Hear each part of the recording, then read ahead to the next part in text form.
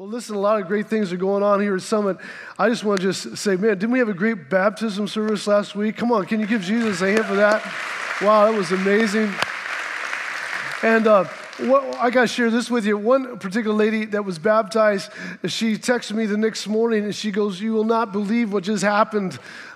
I said, what's going on? She goes, "I haven't slept in 15 years all night through." She goes, "I get up at 5 or 6 times a night, and then I can't go back to sleep." She goes, "My life has been miserable for 15 years, at least when it comes to sleeping." She goes, "But I got baptized last Sunday, and yesterday," she said, "I slept for 8 hours and never woke up. This hasn't happened in 15 years. Come on, man. That's amazing.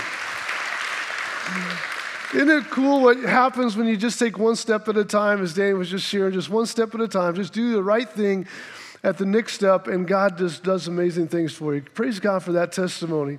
And I'm not done yet. I got a couple other little testimonies to share with you as well, because I know we need some good news. How many want some good news, right? You like some good news? We got enough bad news to go around. But there's this Bible verse, it kind of haunts me from time to time. It's where Jesus is talking, and he says, "Listen, I was a stranger, and you didn't take me in. I was naked, you didn't clothe me. I was hungry, you didn't feed me. I was in prison, you didn't visit me." It goes on this long list. And the disciples are like, "Hey, whoa, when did we ever see you a stranger naked in prison? We never saw that." And Jesus said to them, "Inasmuch as you have done it unto the least of these, you've done it unto me." Boy, that's a powerful statement right there, huh? And so our conviction at Summit is, to really live out this verse, and where we can clothe the naked, we can feed the hungry, we can visit those in prison. So we talked about maybe a year or so ago about this idea of entering into the Baldwin County prison, 350 inmates in the Baldwin County prison. And so I went and I visited the sheriff of the Baldwin County prison, of the county, and said, "What's going on with this whole COVID thing as far as ministry is concerned?" He goes, "Well, I'm ashamed to say this, embarrassed, but we had to shut everything down. There's really no ministry taking place at all in the prisons at this moment." And I said, "Well, let me ask you this. Do you all have like tablets in your prison?" He goes, "Yes, we do. Tablets are like a little iPad in a sense that they can check out, kind of like a library book, and they can check it out, and they have like 15 minutes where they can watch something with their commissary money. They can go to school online, they can read the news, they can watch a movie, something like that, but only 15 minutes because they have to share it." And I said, "Would you be open to the idea if our church put together a 15-minute format show or program of our service, and you showed that to the inmates for free? It would be a free thing, they don't have to pay for it." And he goes, "Let me get back to you." So we've been working this thing out for months now, and I am here to tell you this. Let me just show you the Baldwin County prison that we're talking about. This is the 350 inmate prison right up there in Bay Minette. And let me show you the tablets I'm talking about. This is the tablets that they can watch a service on or read or whatever they want to do. And so they said to us, "We're going to do this. We're going to make this happen." We submitted the show, the service actually of our service, and as of 48 hours ago, this past Friday, they had their first experience of Summit Church in the Baldwin County Jail. Come on, somebody. Woo!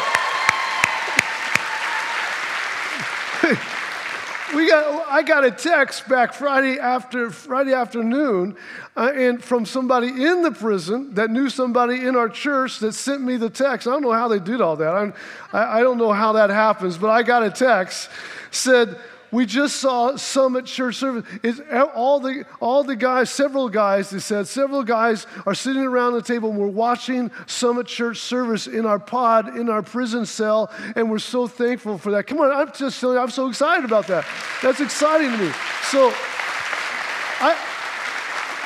Jesus can't say, "Hey, I was in prison, you didn't visit me." I said, no, sir, we had a tablet. I'm good there, right? We can say that. What's interesting, I was thinking about that whole story, was that I didn't know anything about this concept, I was introduced by a good friend of ours, Pacer Hepperly, that some of you heard speak last summer, visiting from Tennessee. I didn't even know this guy, this pastor up in Tennessee. He's now become a good friend of ours. But we were up there because my wife had to go through some cancer treatment for about a month, some stuff that she was going through, and so we were forced by that experience to go there. And as a process of her going through her treatments, I met this pastor. And the conversation with the pastor, he introduced me to what they were doing in their county jail. And so that brings me around full circle. Genesis 50, verse 20, remember Joseph said to his brothers, we talked about a few weeks ago, what you meant for evil, God intended it for the saving of many souls. And so I was driving home after I read that little text from those guys, and I thought to myself, isn't that just like the enemy meant to discourage us? He meant to bring fear to us. He meant to cause us to lay down and to live in anxiety. And yet the whole time, God was allowing something greater, a bigger picture. And now 350 inmates now are hearing about Jesus Christ because of that situation that we went through. Come on. I'm telling you, this stuff works. This thing called the gospel is absolutely amazing. It's mind-blowing sometimes at how God is working something behind the scenes. You have no idea. You just think you're going through a bad moment, a bad situation. But if you allow the Lord the opportunity, He will turn it around for good. I promise you He'll do that. He'll do it in your life. He'll do it in your neighbor's life. He'll do it for everyone's life. Well, listen, I'm not going to tell you I'm a joke. Sorry, we don't have time for a joke this morning, and we'll save it for next week. I know. Some of you only come here because you want to hear a joke, but we're gonna put that on hold for just a week. You can make it a week without a joke. You can do this. But we've been in a series. People are walking out. They're like, I'm done. I can't do this. We're in a series called Carpe Diem, and it's literally a Latin word. It means seize the day. And in week one, we talked about just the challenge that God brings to us, that we need to take captive every thought, and we need to take control of every moment. And that 60,000 thoughts come across your brain every day. That's why you're so exhausted at the end of the day. And they've done some research and found that 80% of those thoughts that you have in the course of a day are negative. And so as a Christian, our challenge is to rewrite our stories and rewrite what's being played around in our mind and begin to turn the negative into the positive, the fear into the faith, and begin to allow God to do something wonderful. Week number 2, we talked about how Moses was challenged out there at the Red Sea. He had the Red Sea in front of him. He had the Egyptians behind, mountains on both sides. And he was in this bad moment where it looks like they were going to be wiped out, annihilated. But what happened? Moses stood up and he made a declaration we talked about last week. He said, don't fear. And this is what we have to do in our lives. We have to do 3 things. We have to face our fear. We have to stand still. And we have to hold our peace. And if we'll do those 3 things, we will watch. The Lord said, watch, the salvation of the Lord will take place. And they were delivered. And that's what happens. So we have to embrace this. Charles Spurgeon said, I've learned in my life that whenever the wave comes in my life of disaster, if I'll just kiss that wave, I will find it throws me against the rock of ages. And so we called it Kiss the Wave. Today, we're going to continue our series, Carpe Diem. We're going to talk about habits. And as you can see, our title is Eat the Frog. Why eat the frog? Because Mark Twain said it like this one time. Mark Twain said, if you ever have to eat a live frog, it's best to do it the first thing in the morning. Why? Because it gives you the rest of the day knowing that the hardest task of your day is behind you. Have you ever found it challenging to be consistent in some areas of your life? Have you ever found it hard or challenging to be consistent in your eating habits or your exercising habits or your budgeting habits or your devotional habits. I think we can all probably say there's been areas of my life where I've been challenged in these particular areas. Here's the big idea. You can write this down in your notes if you have them. I want to give you this morning. Successful people do consistently what most others do occasionally. Yeah, let me just say that one more time. Successful people do consistently what most other people do occasionally. In other words, people that are healthy because they're consistent. People that are well-to-do financially are well-to-do primarily because they're consistent. People who are emotionally stable have learned to be consistent in their thoughts. People who are growing spiritually have learned to become consistent in their spiritual disciplines. I was having a conversation with a business owner not too awful long ago, and I asked him, I said, what's the biggest challenge that you are facing right now as a business owner? He said, my biggest challenge is not finding capable people, it's finding people that will just show up. Just people that will come to work. I can teach them the task. I can teach them the job. I can work with someone that's unskilled, but I cannot work with someone that's not there. Just being consistent, just showing up. I'm glad that Jesus never said things like, I wish I could get my act together. Aren't you glad Jesus never said that? I'm glad I never read this where Jesus says to the disciples, I'm emotionally wrecked right now. I think I'm going into a depression. Please pass the Prozac. I can't handle this anymore. Peter, you threw me over the edge. I'm glad we have a Father. I'm glad we have an example through His Son, Jesus, of a life that can be lived over any circumstance, that can overcome circumstance. And I want to tell you this morning that God wants us to live lives that are so, this isn't even, is it? Y'all like, wow, that's, so sorry. I don't know what just happened right there. And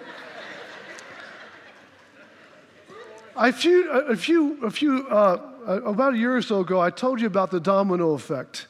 I brought this domino one more time to remind you about the domino effect, because habits are very important, and what you do with those habits affect the rest of your life, and they have incredible power.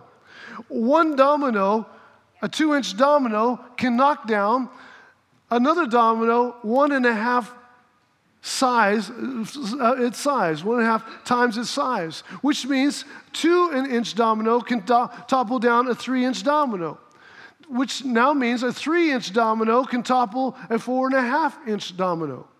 You carry this rhythm down to the 18th domino, and what you find is that one domino can now topple the Tower of Pisa, which is probably not too hard to do, seeing the fact that it's about to fall anyway. And the 21st domino can topple the Washington Monument. And the 23rd domino has now grown in such size that it could topple the Eiffel Tower. And when you get to the 28th or 27th domino, you now have the capacity and the power to tear down this incredible building. It's the tallest building in the world. It's called the Burj Khalifa, and it's in Dubai, in the United Arab Emirates, and it's like more than 1/2 mile in length in its height. Can you imagine? Started with this, and over a consistent period of time, one little habit or one little thing that you thought was unimportant eventually works into the capacity to topple something as magnificent as that. Don't tell me small little things are not important. They're very important. Our habits will make or they will break us because, as Stephen Covey says, we become what we repeatedly do. You become what you repeatedly do. Now, Duke University did some research, and they found that 45% of your actions every day are habitual actions. That's a good thing in a lot of aspects. I'm glad I don't have to put a lot of thought into brushing my teeth. I'm glad I was just watching my granddaughter last night try to work a fork.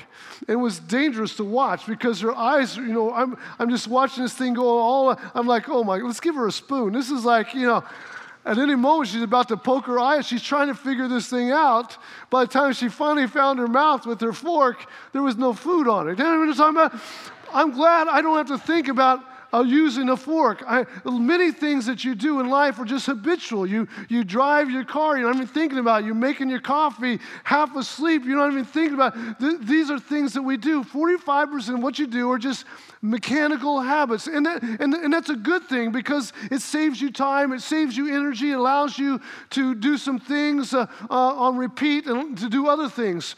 But the danger of that is that if you are doing something harmful, and repeating that harmful thing habitually, it will destroy you.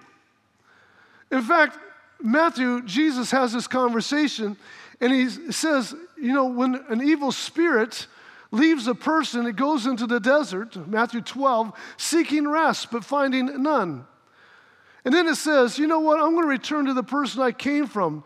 So it returns and finds its former home empty, swept, and in order. Then the spirit finds 7 other spirits more evil than itself, and they all enter the person and live there, and so that person is worse off than he was before, and that will be the experience of this evil generation. What is he saying? He's saying you can put a spiritual thing, you can make it a spirit, which is very real, and it happens, or you can make it even, water it down to habits itself. If you wash yourself of bad habits, and you don't replace it with good habits, you just wash yourself of a bad habit, then pretty soon you're going to see something worse come on your life. I know people, and you've probably known people, they've quit smoking cigarettes. They weighed 120 pounds when they quit smoking cigarettes. They weigh 500 pounds now because they changed the cigarettes with foods. Come on. You had 7 more evil spirits and calories, and 7 million calories come back into your body. Just playing with you, but it's a true fact. The Bible tells us about a guy named Paul who's wrestling with habits as well. I want to take us to that passage of Scripture, chapter 7 of the book of Romans. This is really Paul being real, talking about living life, habits, and things like that. And he says, I don't understand what I do. For what I want to do, I do not do. But what I hate, I do. Doobie, do. That's a really tongue twister right there. For I do not do the good I want to do, but the evil I do not want to do. This I keep on doing. If you can memorize that one passage of Scripture, you are a genius right there.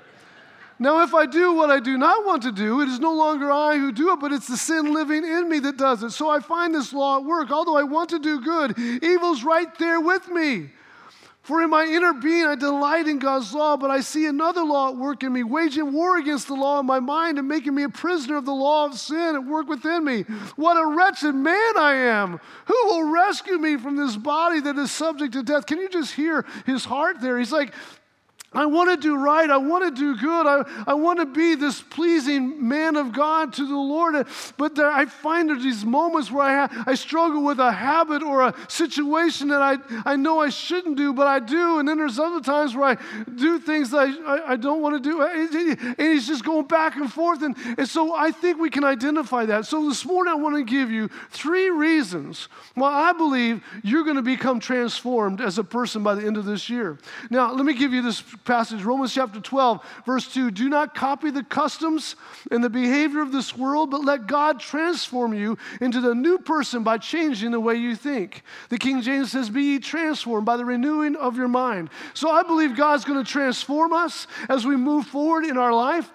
I believe he's going to cause us to become people that have broken off some bad habits and replace it with some good habits. And we're going to watch a little domino effect take place in our life because we've allowed him to begin to work through us in a powerful way. So 3 reasons you're going to hang in there and be transformed. Number 1 is because you understand the what and the how.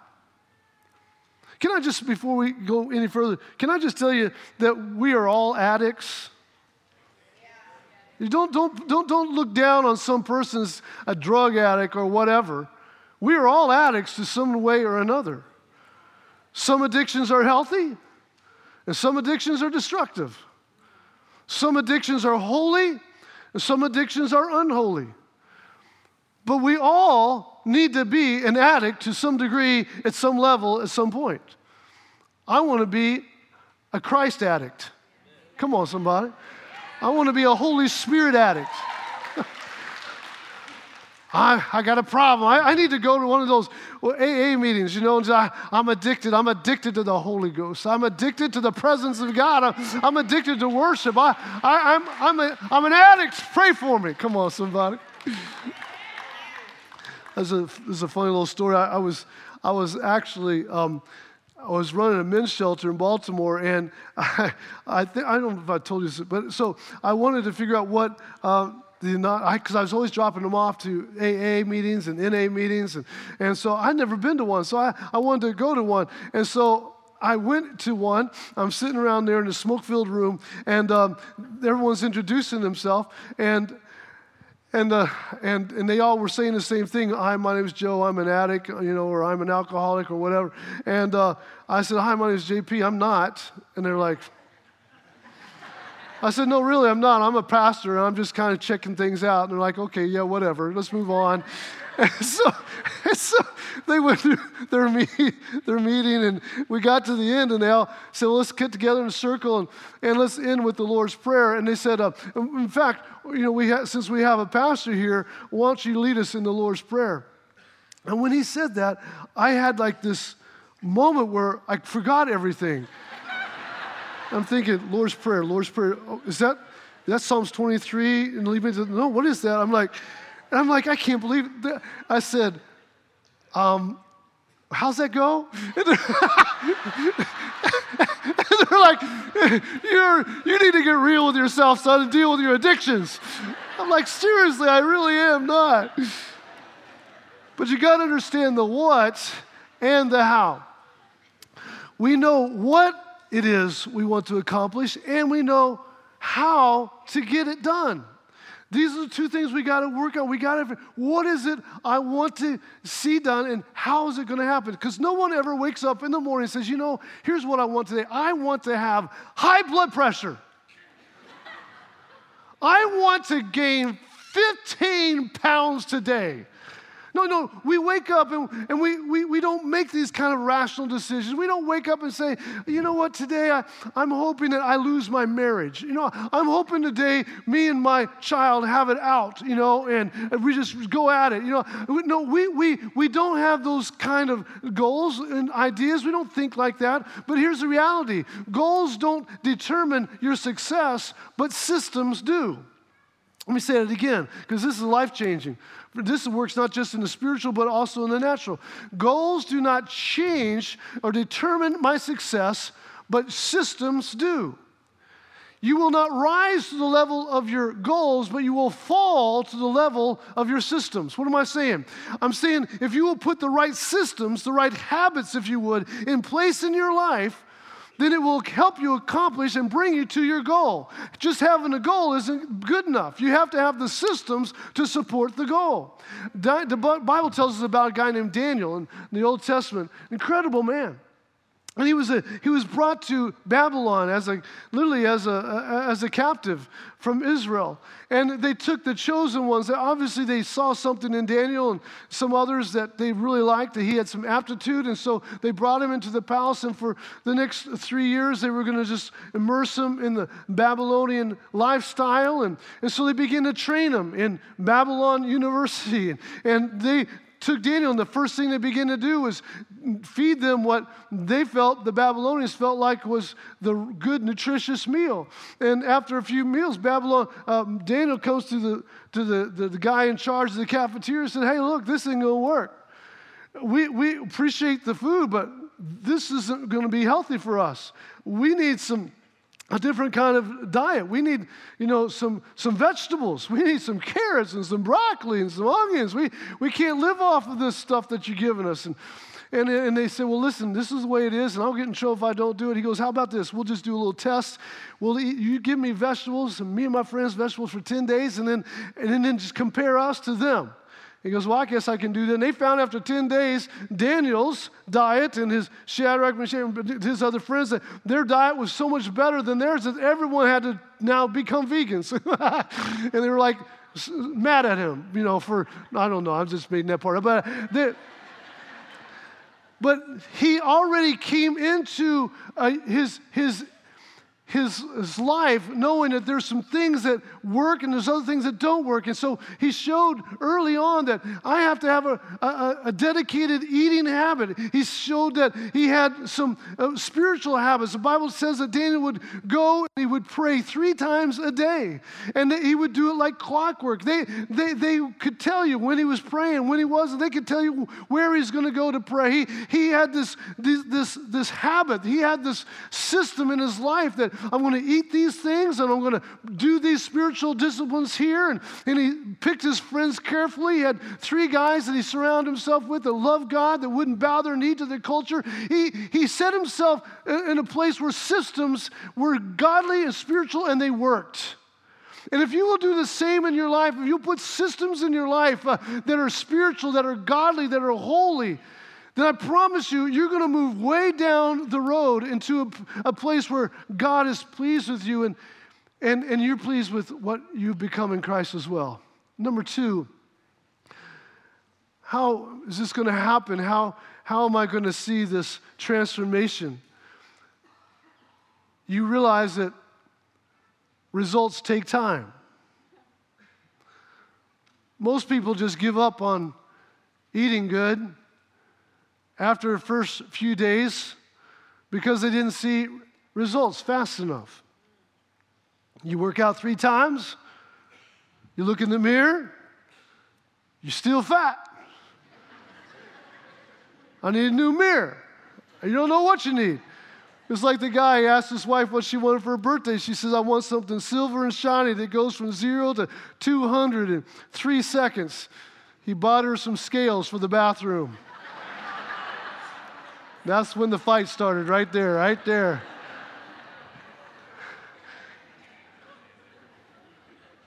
You read a chapter of the Bible,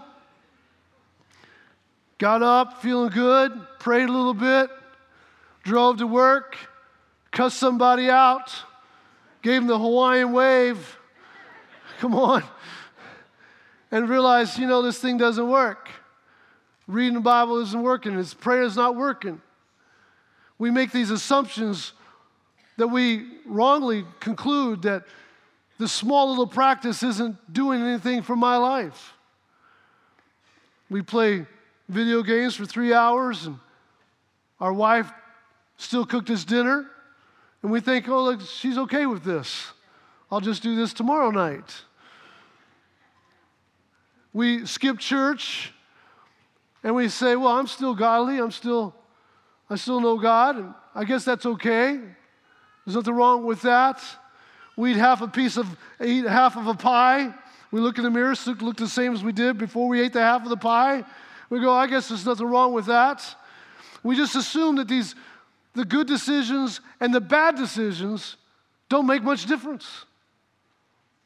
That we just can live our life and make random decisions because we just feel like it and it's all going to be okay because it really doesn't hurt. And yet the problem is it really does because my life is the sum total of all the decisions that I make along the way. Can somebody say amen? That's what it is. So you rarely wreck your life because of just one bad decision you made. Typically, you wreck your life because you cheated on your income taxes here. And a little white lie there, a little fudging on the truth here, a little stepping over the line morally here, little lax on your character here. And before long, what you notice is that you are so far away from where God intended you to be, that you look at your life and go, how did I get here? I've heard so many people say that. How did I get here? Can I tell you how you got there? One decision at a time.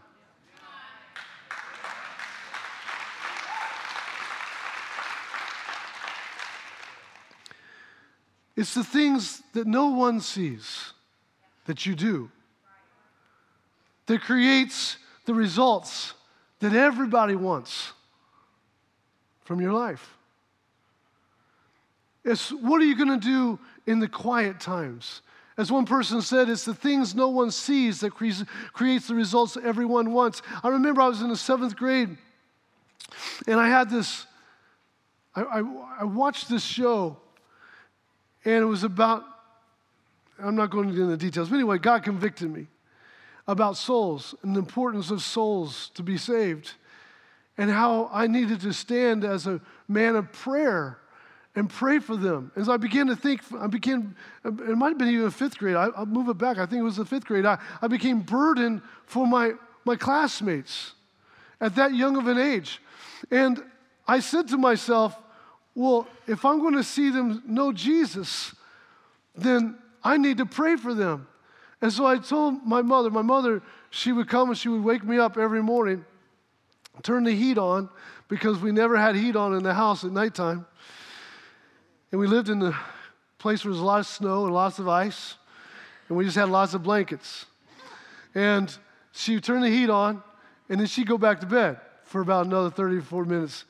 I would get up at 5:30 as a little boy, and I would grab the blanket, and I would go to the little heat register. You know, you had a little register out of the floor, and I would put a chair right there by the heat register and put a blanket over me so the heat would hit me, and I would take my little My Daily Bread devotional and my Bible, and I would read it for about 10, 15 minutes, shivering, and then praying for my friends, praying for my classmates, and praying for, at that time, for the Iron Curtain to fall and other things, praying for our country. And the Lord brought me back to that memory, and it was that system, just a simple system, Monday through Friday. Saturday and Sunday I didn't do it. But Monday through Friday, I did a 5:30 to 6, and 6 o'clock I would go in and brush my teeth and put my school clothes on. I would go put my coveralls on, and I would put my boots on, go out and feed the horse and the calves and all that kind of stuff, and the dogs, and empty the trash. And I'd come in at 6:45 and eat my little breakfast till 7 and go standing for the bus to come in. So I had my routine from 5:30 to 7:15. I knew exactly what was going to happen, and I made that a part of my disciplined life. And I was sitting, I would read a book. I'm not going to sit on this bus. Early age, I'm not going to sit on this bus for an hour and 15 minutes every day and just do nothing but stare out the window like everybody else. So I got a library book, and I always had a library book in my hand. I always loved to read about other people. You know, Daniel Boone and Davy Crockett and all these wonderful people that were heroes of mine. And I made disciplines in my life. If you will make disciplines in your life, if you put systems in your life, and you'll just carry them out day by day by day by day, I promise you, at the end of the road, you're going to look back and go, that was a life well lived. Come on, somebody. I promise you that's what you're going to say. And the reason, number 3, you're going to be transformed is because you believe who Christ says you are. You believe who Christ says you are. The enemy says that you did a bad thing, therefore you're a bad person. And Paul was wrestling with this in this Romans passage. And he's like, I've done something bad. I'm a bad person. No, that's not really the truth. Moses wrestled with that. God, you can't use me. I'm 80 years old. I made a mistake back there in Egypt 40 years ago. I can never be used. No, you can't. Peter wrestled with this. I denied you, Jesus, at 3 times when you needed me the most. I said I never would do that, but I did. But yet Jesus came back and said, no, you have value. You have worth. You have an identity. I'm going to use you. You're going to be a pillar in the household of faith. The enemy will always try to get you to believe that you are a bad person because you did a bad thing. But Jesus said, I did a good thing, and that good thing will cover all the bad things that you could ever do.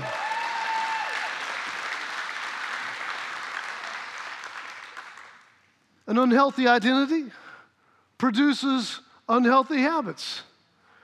And it becomes a vicious cycle because now you've done an unhealthy habit, you've done something, an unhealthy action, so you say, I'm a bad person, so I'll do another unhealthy thing, and so you do another unhealthy thing because you believe that's who you are because you did that, and so you never stop. It just keeps going and going and going. I'm not an organized person, so you know what? There's no sense in me even making my bed or washing the dishes or organizing my bills. I'm just a disorganized person. Well, as long as you keep saying you're a disorganized person, you're going to be a disorganized person. Well, hey, dude, you want a cigarette? No, I'm trying to quit. Well, see, what you just told me right there was that you identify as a smoker. Now, if you said, oh, no, thank you, I don't smoke, then you just told me your identity is you're not a smoker. You see what I'm saying? I'm not picking on people who smoke. I'm just using it as an example. I'm telling you, you become and you do what you think you are. I'm not a healthy person, so pass me the donuts. I'm not a healthy person. Another slice of bread, please. I'm not a social person.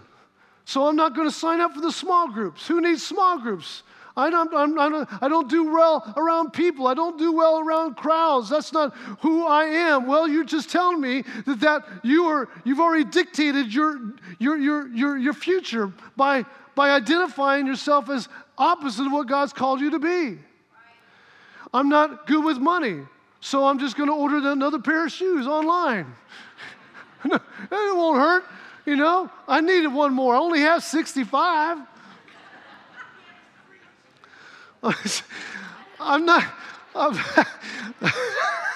Someone said preach. I was like, I'm not really a good person, so you know what? Since I'm not really a good person, I'm just going to tell you how I feel. I'm going to cuss you out. I'm going to let you have it. I'm going to let it rip right now. I'm not going to listen to what you say because it's not important. I'm going to be rude because I can be rude because, you know what? I'm just not a polite person. I'm not a good person. We become what we think we are. Look at this. For we know that our old self was crucified, Romans 6, with him so that the body ruled by sin might be done away with, that we should no longer be slaves to sin. My identity will shape my decisions. I'll just give you an example. Just happened a few weeks ago. I knew I needed to go to the gym, work out, and I was tired, I was exhausted, and I sat there and I said, okay, I just need a couple excuses and I won't go. And I'm thinking, well, you know, I'm tired, I'm exhausted, that's good. And I'm thinking, I just need to take my tennis shoes off and just relax tonight. And this thought came to me. It was like, you got to go work out because you're an athlete. And athletes work out. Now listen. My whole life, I can probably mention 5 people that probably thought I was an athlete, and that's about it. No one looks at me and goes, oh, that's an athlete if I ever saw one. I promise you, no one says that. So I had to say that to myself. I'm an athlete. Athletes work out. So I put my sneakers back on, go in the gym, because I'm an athlete, and athletes work out. The hardest part is when you get to the gym and getting out of the car. That's the hardest part. But I'm an athlete, and that's what athletes do. I'm a Christian. This is what Christians do. I'm a child of God. This is what children of God do. I'm a husband. This is what husbands do. I'm a father. This is what fathers do. You got to change what you think you are. And it all starts with taking captive every thought in your mind. And so let's close with this. Here's some applications. How do I do this? How do I put this to work? Number 1, focus on one habit this week. Because it all comes down to this. It really all boils down to this. Can you do something for one day? I'm just asking you, can you do it for one day? Just one day. Can you read one chapter of the Bible today? Now, once you do it today, let's think about tomorrow. Can you read one chapter tomorrow? Yeah, there you go. Hey, we got momentum going on now. We got the domino effect taking place. Can we just pray for a few minutes today? Can we talk to God? Can we turn off the secular radio station and spend that time talking to the Lord today? Maybe let's do that tomorrow. What habit will you focus on today? Focus on one habit this week. Number 2, make some who goals. WHO. Make some who goals. Who do you want to be? Who do you want to be? I want to be healthy. Okay, that's a goal. I want to be drug-free. That's a goal. I want to be financially independent. That's a goal. I want to be bold at school and witness to my friends. Okay, we got a goal. I want to hear God's voice. We have a goal. I want to be content as a single person until God brings that person along. That's a goal. So you have goals you put in your life. You need to go home and just maybe write down, who is it I want to be? I wrote down some things. I'll just share them with you. I'm thinking to myself, what do I want people to say about me when I'm 99 years old? Because I'm going to be 99. Yeah, I'm going to. In fact, I'm probably going to break the 100-year-old mark. In fact, you can come to my 110-year-old party if you want. And here's what you can say about me when I'm 110. JP was a devoted follower of God. He loved telling people about Jesus. He loved his wife. He was devoted to his children. He was an incredible grandfather. And even a more incredible great-grandfather and great-great-grandfather. And he was crazy about the people in his church. And he was a wise steward of his body and his finances and other people's hearts. So you become who you want to become. I don't know what your stories look like up until now, but you can change that story. You can change it today. Right now. If you mind bowing your heads and close your eyes just for a moment. I think probably a lot of us would say, man, I hear what you're saying, Pastor. Man, I think I need to change my story and write a new one. I need to change my systems, my habits, all gotten quonky. If you're here this morning, you would agree with me that, man, Pastor, would you mind praying with me? I want to just agree with you about this whole approach I've been taking to life. Number one, I think I have the wrong identity. Secondly, I've been telling myself the wrong story. And I haven't really thought about the little decisions I've been making, how important they are. And I've just kind of been letting things go a little bit, get too loose. And I need to reel it back in. If that's you this morning, would you just raise your hand with me? Because I know that's me as well. And I'm just going to say a prayer for all of us this morning. Come on. Man, I just need to reel it in. I need to make some changes. Come on. Amen. All across the room. Yeah. Amen. Just keep those hands held high. Father, we lift our hands to you this morning because we need your help. And as Paul wrestled himself with habits and doing things he didn't want to do and not doing things he should do, but we're right there. We hear that. And we say, Lord God, deliver us. And thank you, Jesus, that you do. And Lord, we set our focus on you today. We're gonna press into you. We're gonna create some healthy habits today, starting today. We're gonna implement them. We're gonna put them in place. Little decisions today. Father, thank you for those little decisions, one habit at a time that you're giving us power over. We thank you, Holy Spirit, for helping us do that. Thank you for that. We thank you for victory. In Jesus' name, amen and amen. Praise God. Come on, give God some praise for that. Yeah.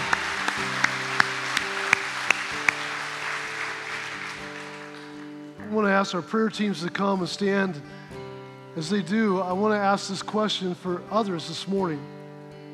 Maybe you're here and you've never made the journey with Jesus. You've never ever decided in your heart, I want to make him the Lord of my life. Again, with heads bowed, eyes closed, asking a question, the most serious question I could ask you this morning. Do you know Jesus? Have you made him the Lord of your life? The most important decision you'll ever make. Not going to embarrass you, not going to call you out, not going to make you come forward, not do anything, but I want to pray with you. But if you would say, Pastor JP, I want to know Jesus. I want to make him the Lord of my life. Today I'm surrendering my life right where you're at. Would you just raise your hand? Come on, we're all across the building. Just raise your hand. I want to know Jesus as the Lord of my life. I want to make him my Savior. I'm turning the corner today. Amen. Turning the corner today. Amen. Amen. Yeah. Come on. Anybody else? Come on. Some others around? Yes. Amen. Amen. Yeah. I want you just to pray this prayer with me. Can we all pray this together? Would you say this? Lord Jesus, I ask you to come into my heart. Forgive me of my sins. I give you my whole life today. Take full control. Thank you for hearing my prayer. In Jesus' name, amen and amen and amen. I'm thankful for you that prayed that prayer with me. Listen to me. Those that prayed that prayer, maybe you didn't lift a hand, but you did want to pray that prayer, and you did in your heart. We want to help you in this journey. It's the greatest journey you'll ever take, I promise you. And you need some help. And so we have a tent set outside, right outside the front doors. We want to give you a Bible, a brand new Bible, your own Bible. And we want to give you some literature as well for you to look at, to read, to help you along the way in the journey. So make sure you stop by that tent on your way out and let us help you in your journey, give you a Bible. We love you. Can we all stand to our feet? Patrick, would you come and close us out this morning? Amen.